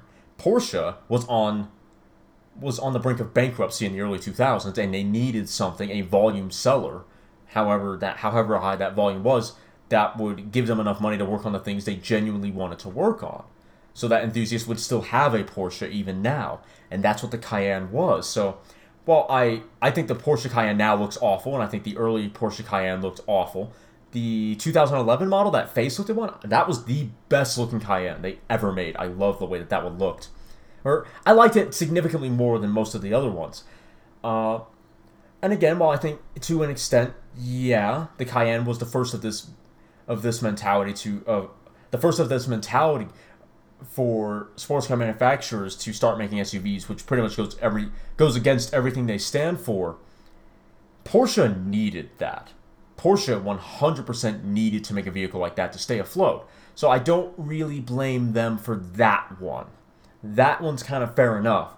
And Aston, you know what? They're in the same boat. Now that I think about it, they really are in the same boat, because they're struggling too. And they need an SUV. They need an SUV as bad as anyone else to keep them going. Jag, you know what? They're in the same boat. Although, to be fair, I think the F-Pace looks really, really good. That is a good-looking SUV. But Jag is also struggling for sales, and they need an SUV. They need something that will attract buyers more so than their sedans, because they're not selling. But Ferrari, they don't need one. Bentley, they don't need one. Rolls-Royce definitely doesn't need one. Lamborghini is weird to think about, because they were selling more than enough Huracans. They were selling more than enough Aventador. So why make the Urus?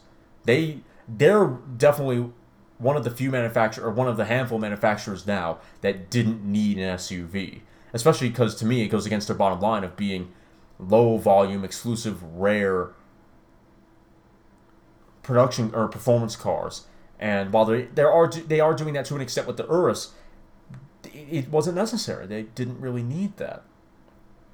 Honestly, I kind of wish they'd make a hatchback, but that's what you have. That's what you have Seat, or a hot hatchback, I should say. But that, again, is what you have Seat and Volkswagen for. So, yeah. And then also, I'm not sure anyone would want a Lamborghini hatchback that was still like $120,000. No one's gonna want, or maybe it would be $60,000, but no one's gonna spend that much. Very few people would genuinely want to, when that's kind of flying in the face of what a hot hatch is supposed to be, which is great performance, not necessarily power, but supercar level fun for normal everyday prices. That's why the Golf is so successful in other cars of its type. Let's talk about that. Why aren't there more hot hatches in America? God dang it, we need more. I want the Cupra Leon. I want the Volkswagen Polo GTI and the Polo R. We got the Focus RS, but that's the only thing we got. We're not getting the new Fiesta ST, which is a travesty rhyme.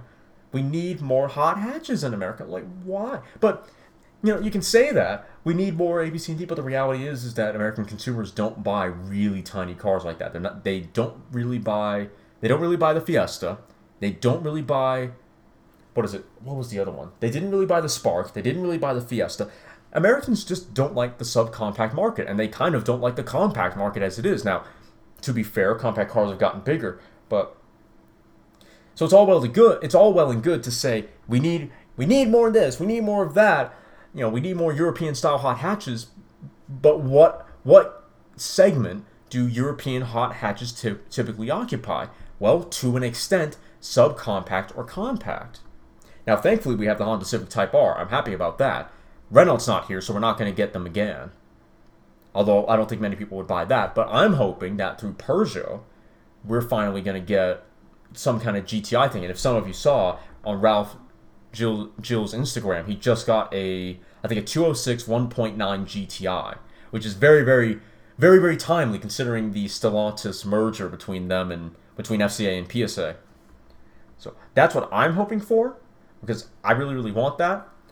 But I don't know. And then another part of the new automotive landscape is the horsepower wars that aren't just limited to muscle cars now. And I've thought about this in relation to a Viper successor. And I kind of like, I think it was Gordon Murray's stance and McLaren's stance. They wanted a lightness war. Who could make the lightest car, which I kind of like that. That's kind of a good idea. But I also like Chris Harris's outlook, where it's like they're just cramming more and more and more into these cars, and they're sort of ignoring the experiences, the sensations when you're driving for all outright performance. And so, in context of the Viper, I've kind of come to the conclusion that if they do make a new Viper, I don't want it to be the most powerful now, which is kind of flying in the face of what the Viper always was. But we're getting to a point where cars are getting, it's the obvious question of, is there such thing as too much horsepower?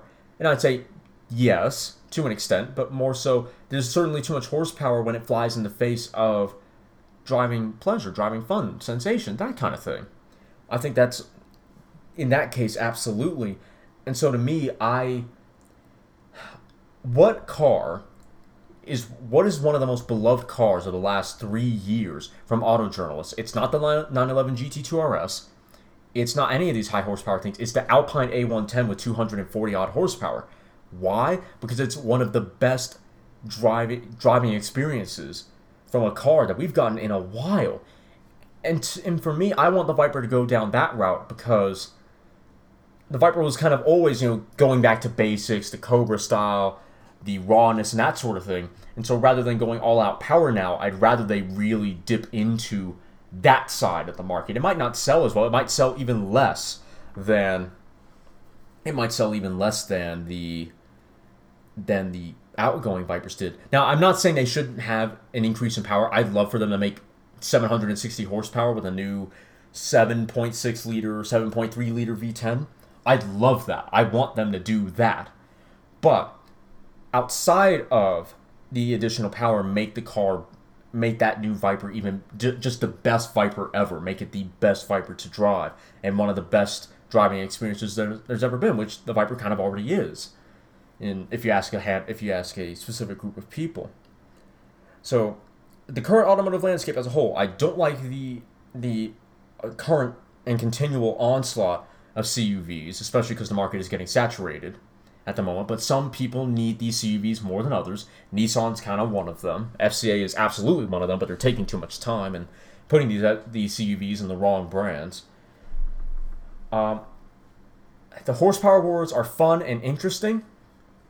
I dislike how we're kind of moving away from the sensations of driving, though, and it's just kind of all-out, outright performance rather than the feel.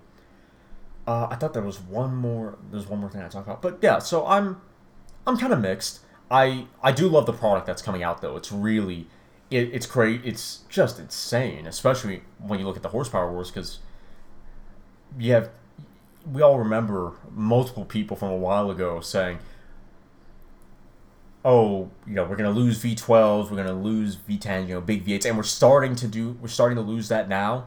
And you have people who have rose tinted glasses looking back on the 70s and like that was the golden age of muscle cars and the golden age of some cars. And it's like that was a golden age, but I think this is a new one because look at the Challenger Hellcat Redeye, look at the Challenger SRT Demon, look at the wide body Challengers, look at the Shelby GT500, look at the GT350, look at the Mach 1, look at all the Camaro stuff that's coming out. We finally have a mid-engine Corvette, even though that's not a muscle car. So I think we're in a pretty interesting age of cars right now as it is. And what's even more interesting is that, especially with Chevrolet and kind of Ford, with their pony cars, as they're called, they're moving, it would appear, to a more European style, to more European-esque looks. And then I look at the new M4, and to some extent the new 4 Series, and that car is bulked up, almost like a pony car, almost in a very S550 Mustangian way, Mustang fashion, however you want to say it.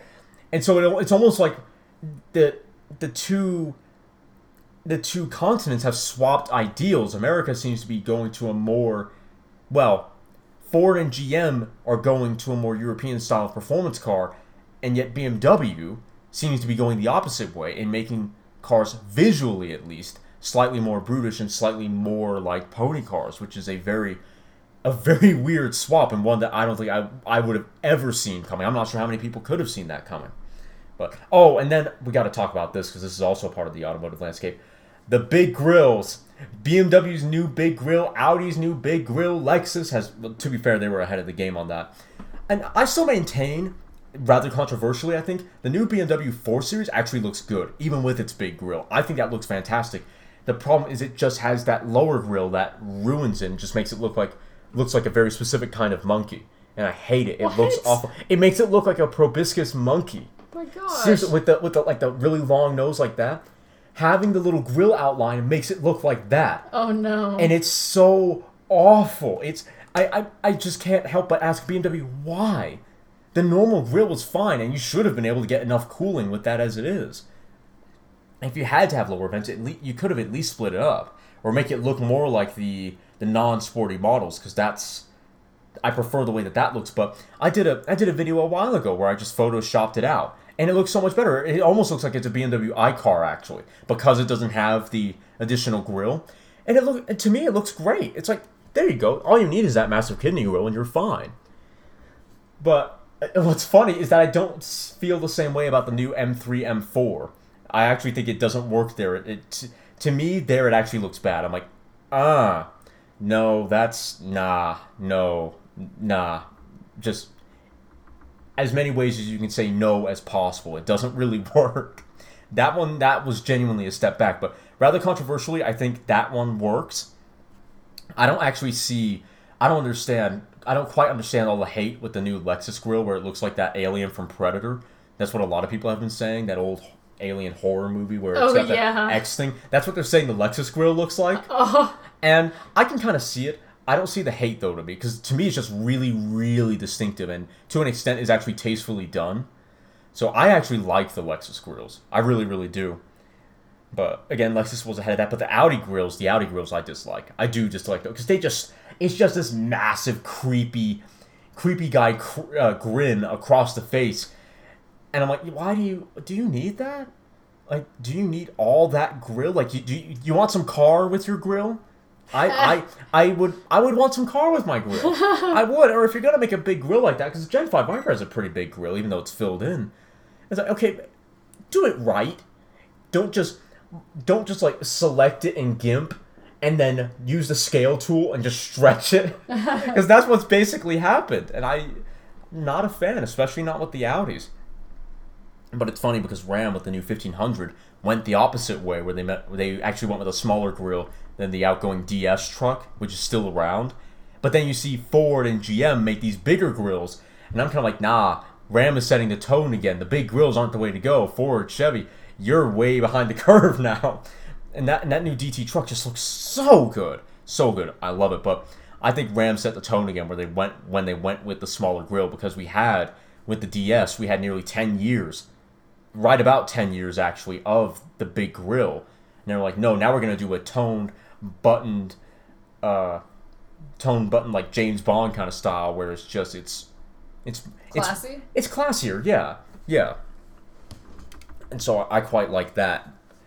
And then Ford with the Mach-E, they learned. It would appear that they learned from Tesla, where having no visual area for a grille just looks weird. Because on the new Model S, it's just body color front end, and people are like, nah, that looks weird. I don't like that. I prefer the one where it had like a fake black outline for where a grille would be. And so Ford, I guess they learned from that, because I was watching a video. They had this outline, and then they have a fake lower grille on it. It's like, okay, because the grille gives a car a face. That's what it happens. So you have the headlights, which are the eyes, and then the grille, which is the mouth, and you tie those together, and then that's the face. Right. Okay, well then what happens when you pull a X-Men Days of Future Past, and then you shut Ryan Reynolds up, Deadpool, you just cover his mouth up? Like, that looks wrong. It just doesn't look right. But I was watching a Autoline podcast, and Ralph Fields was saying that because electric cars don't need grills, eventually we're going to have to figure out how to give cars and brands their own distinctive image without a grill, which I think he's kind of right about that, but I think ultimately Ford is more right about it, where it's like, no, just put a fake grill, so at least there's still a face. At least you can still see an image of a recognizable face in the front of a car. Because the face, and Ralph feels the same way, that a face kind of makes the car. It's looking back at you. It stirs an emotion. So I partially agree with him, but I think Ford's got it right, where it's just, just put a fake grill. Be done with it. People aren't going to like it, but at least you still have a face, and it's not just a body color front end. Although, to be fair, I think a body color, like the entire car being body color, could be interesting, because then it looks like those speed forms, especially when bespoke automakers have like those, they have the form of a car to test colors, and it's all one color. It doesn't have wheels, it doesn't have wing mirrors, it has no windows, nothing. It's just the shape of the car, like a 3D print of the car, but with all the surfaces removed, so it's just a core silhouette. I think that scaled up to a real car could look interesting, but Tesla sort of did that, and people don't like it, so maybe I'm wrong. So I guess the short of it is ultimately that the automotive space is just really, really weird now. There's so many like contradictions and odd things going on. It's like, what kind of like Orwellian dystopia world have we entered in now? The short of it, he says, after 20 minutes. That's the short version. Excuse me. After all that, though, I kind of want to ask, what's it been like for you watching me do this podcast as for the last 4 years? Because it's probably the thing I think it's the thing I've done the most consistently ever in my life. Yeah, it has. For me, it's been really interesting just because I've seen you grow in terms of being more social. Not just because you're talking a lot more, which I'm not sure if that's a good or bad thing, but you're going to events more, and you're just talking to a lot of people. I remember when you would go to events, and I wasn't with you, but you were with Dad, and you were so nervous about talking to people and networking, and my whole thing was, okay, for every person you give your card out to, I will play Forza with you for an hour. Yeah. So we had this whole deal of every time you networked, that's an hour. So, and it worked for a while. You socialized a lot. I owed you so much Forza. Yeah, and you haven't repaid them all back yet. No, I have. No, I thought you still had like 2 hours left. Maybe? To play. But I don't have another controller, so it doesn't matter now. So you could cash that 2 hours in for something else. Sure. Maybe like ETS2 or Rocket League or something else. But you uninstall Rocket League. I'll reinstall it. It's not a big deal, but Dirt 3, please. I guess. I'll reinstall that too. But for a while, I was like, we'll use this to get you to socialize and network. And it did work. And then after a while, I cut it off because you were doing it so naturally, you didn't need it anymore. Yeah, I got good. Yeah, you tried to milk it, and I was like, no, we're going to stop it right here. But seeing you talk a lot more, get more confident, be more social has been really cool to see. But then also just seeing how you are affecting the world of cars, at least in the news space, since you have a website now, and you were on Drive Tribe, well, you're still on Drive Tribe, and you were doing, Car Throttle. Yeah, because that's where I started, yeah. Yeah, just all those articles and how you were interacting with people. It's really cool to see you grow in all these different areas, whether it's socializing or now you're into photography. And which is really funny since our dad did Started he did photography for several years, so you grew in that way, and then you really got yourself an online presence, and you just interact with people in a really cool way. So yeah, that's kind of a good point, because I still think back to that occasionally about how I started as more introverted than you. yeah, Like, significantly more introverted than you, and you had more online friends than I did, and I was hardly talking to anyone, and now it's opposite. yeah, I'm not so much a social butterfly, but I can wing it. I can fake it. Yeah. Or the better way of saying this is I've become personable. Not saying that you're not, but I can do it. Yeah. Genuinely. It's not too much of a stretch in the right situation. Yeah, it's really stressful for me to socialize. Yeah, so that's a good point though, yeah, because it's weird thinking back now on how that was the case, where yeah, I was the less social of the two of us. And then through events, podcasts, and other things that happened. And bribing. Bribing, yeah. True. That's now different. I can, to some extent, relax more now. I can hold a proper conversation and to some extent relate to people and just talk to people. Yeah, because even when I've gone to events with you, it's just really interesting to see you talk to people. You've completely just taken the wheel of socializing. Yeah, because you were saying we had this discussion a while ago where you're saying, you know, something will happen when we're out, even if it's not an event, and then I'll make a joke and just kind of bounce off all the other strangers in the room, and how that never happened before, because that never happened. Yeah, I think you're really easy to talk to, and it's the other way around too. You talk to people easily. To an extent, it just flows naturally. You don't even seem like you're struggling or anything. Yeah, to an extent, that's me faking it. Just trying to act like it's not a problem, so that I don't believe it's a problem, then I do something ridiculous or just undermine myself or whatever. Yeah, but someone will say something, and you will, without a beat, just reply really smoothly. Yeah. Yeah, I did glow up, shall we say. Yeah. I did glow up there. The ultimate glow up. Yeah, so that was good. But I think as someone in the entertainment sphere, thank God that happened, because that's almost like a requirement now. I do feel like though on the social media front, I'm still not there yet though, because I still hardly post some stuff. Yeah. And so I just like keeping to myself. It's like, no, you're an entertainer, man. Post the entertaining stuff all the time. And it's like, well, it's entertaining to me, and I'm okay with that. I'm okay with laughing at my own stuff. Yeah. It's like, you're an entertainer. Post it. Do it, forehead. You can't keep it all to yourself. Yeah. Yeah. I'm that way too, though. Yeah. But it's, in relation to the podcast, I just find it so staggering that I started when I was 13. Yeah, like, really. Like, what the mess did I know when I was 13? Yeah. Like, why would you... And thank God I was just doing news primarily, because that is something a 13-year-old could do, but even still.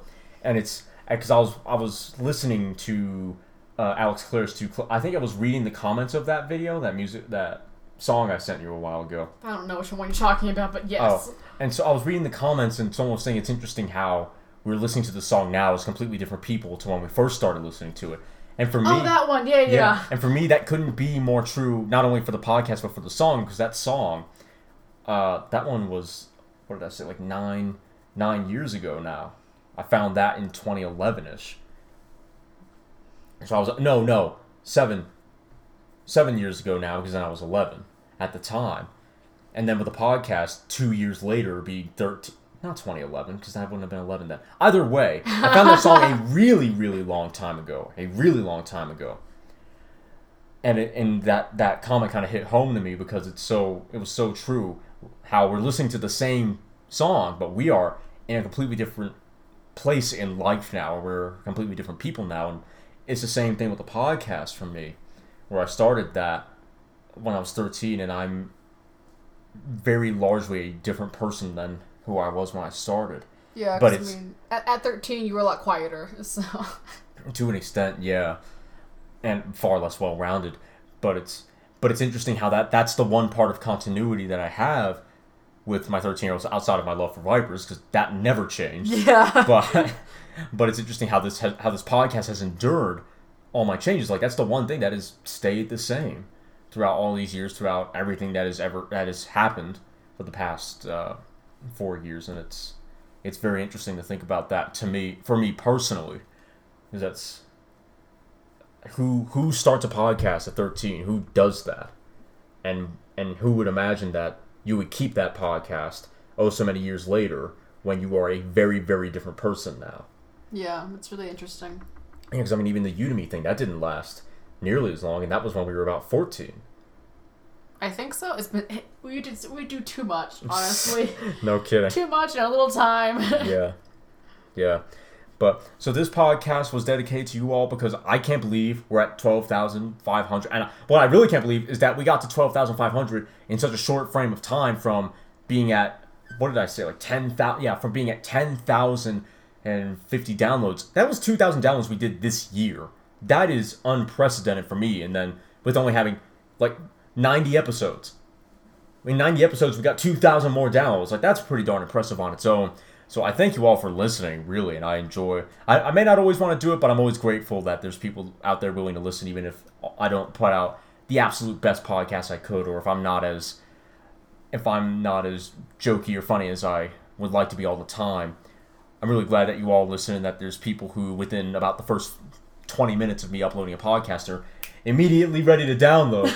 Don't know who you are, but it would appear like you've been there for the past 4 years, so I'm really, really grateful to you guys. And I guess the last thing that I had on my OneNote was that would I branch out anywhere else? Well, we're on Spotify, we're on Google Music, we're on Apple Music, iTunes thing, because they rebranded that, which I don't really understand. And sooner or later, I'd actually like to go on SoundCloud. So you're also on Stitcher, right? Stitcher, yeah, and a few other places that and TuneIn, Stitcher, and a few other places that I don't have on my banner in my room right now. So you can't tell them our secret. So I'll make a list of that eventually. But yeah, I'd look for SoundCloud, depending on whether or not I start earning an income from CCC within the next 2 years, because I have to pay for the Pro or Pro Unlimited to be able to upload as much as I do, and with the file sizes. So, because there are a few episodes up there right now, but then I ran into the limit, and I was like, well, we can't do more there. Goodbye, SoundCloud. Yep, so... short-lived. That's what I would look for with the future of the podcast. I'd look for more frequent interviews. I'd look at better Sunday specials, more frequent Sunday specials, and honestly, I've enjoyed this talkie bit quite a bit, actually, so... I'd say look forward to more Sunday special discussion videos where I just talk about... Probably not with you there, because you wouldn't be able to manage that with your busy schedule. You wouldn't be able to manage that every Sunday. And It wouldn't be every Sunday, but I'd say maybe once a quarter, I'll do a discussion video where I talk about everything that happened within maybe the last 3 months or something like that. So look for our discussion videos, because this was fun and kind of behind the scenes of CCC, and I think we need more of that, more transparency like this, so... So while we're not going to get Wheelin' Wednesday again, we're not going to get that again for a little bit here, this will be a more frequent thing, because this was great. This was fun. And, hey, finally we'll get the podcast over 45 minutes. So it's more like normal podcasts that are at least 2 hours. Yeah. Plus, I'm not a car person, so I'd have a hard time just being on here and talking with you. True. Because not even half, all the cars you've mentioned today, I don't know what they look like, what company they're from. I know some of them are company brand names you mentioned, but still, I don't know. Well, you gotta listen to the podcast to find out. So anyway. But yeah, I really am quite grateful to you guys because, again, so much is juicing changed, and I just can't believe that I'm still doing this, because I know what I was like when I was 13, and I did not have the discipline to do it every weekend, let alone for the next few years, and I've not always wanted to do it, and I'll be real about that, but I still am, and it's still a big part of CCC. You know, of all the things I wanted to do, I finally figured out that I have 4 core pillars of CCC. It's the podcasting, the videos, the writing, and the photography. That's actually a little bit unrelated, but yeah, I really am quite grateful to you guys and also 763 followers. Almost forgot. Yeah. And growing. So I'm very, very pleased about that. I'm hoping that the rest of the year, it would have been great if this happened at the end of the year. But we still have some podcasts after this because it's only October. But also, I find it quite funny how due to the fact that I've been pumping out a lot of episodes, we got to 12,500 downloads and 300 episodes almost at the same time, very nearly. Because at the time we're recording this, we're at 12,520 downloads. So I'm literally just a day behind, and I had to put the weekly news recap episode out yesterday, because we would have been at 299 if I didn't. So that one was non-negotiable. But yeah, I find that quite interesting. But So I think we should give a round of applause for the people who are listening, the people who have interviewed you and you've interviewed and helped you grow your podcast. So thank you, everyone. Yep, thank you. Well, let's not do that too loud because that might hurt some people's ears. But you just yelled earlier. Clap, clap, clap, clap, clap, clap, clap. Yeah, that okay. Sure. Stop with your slow clap.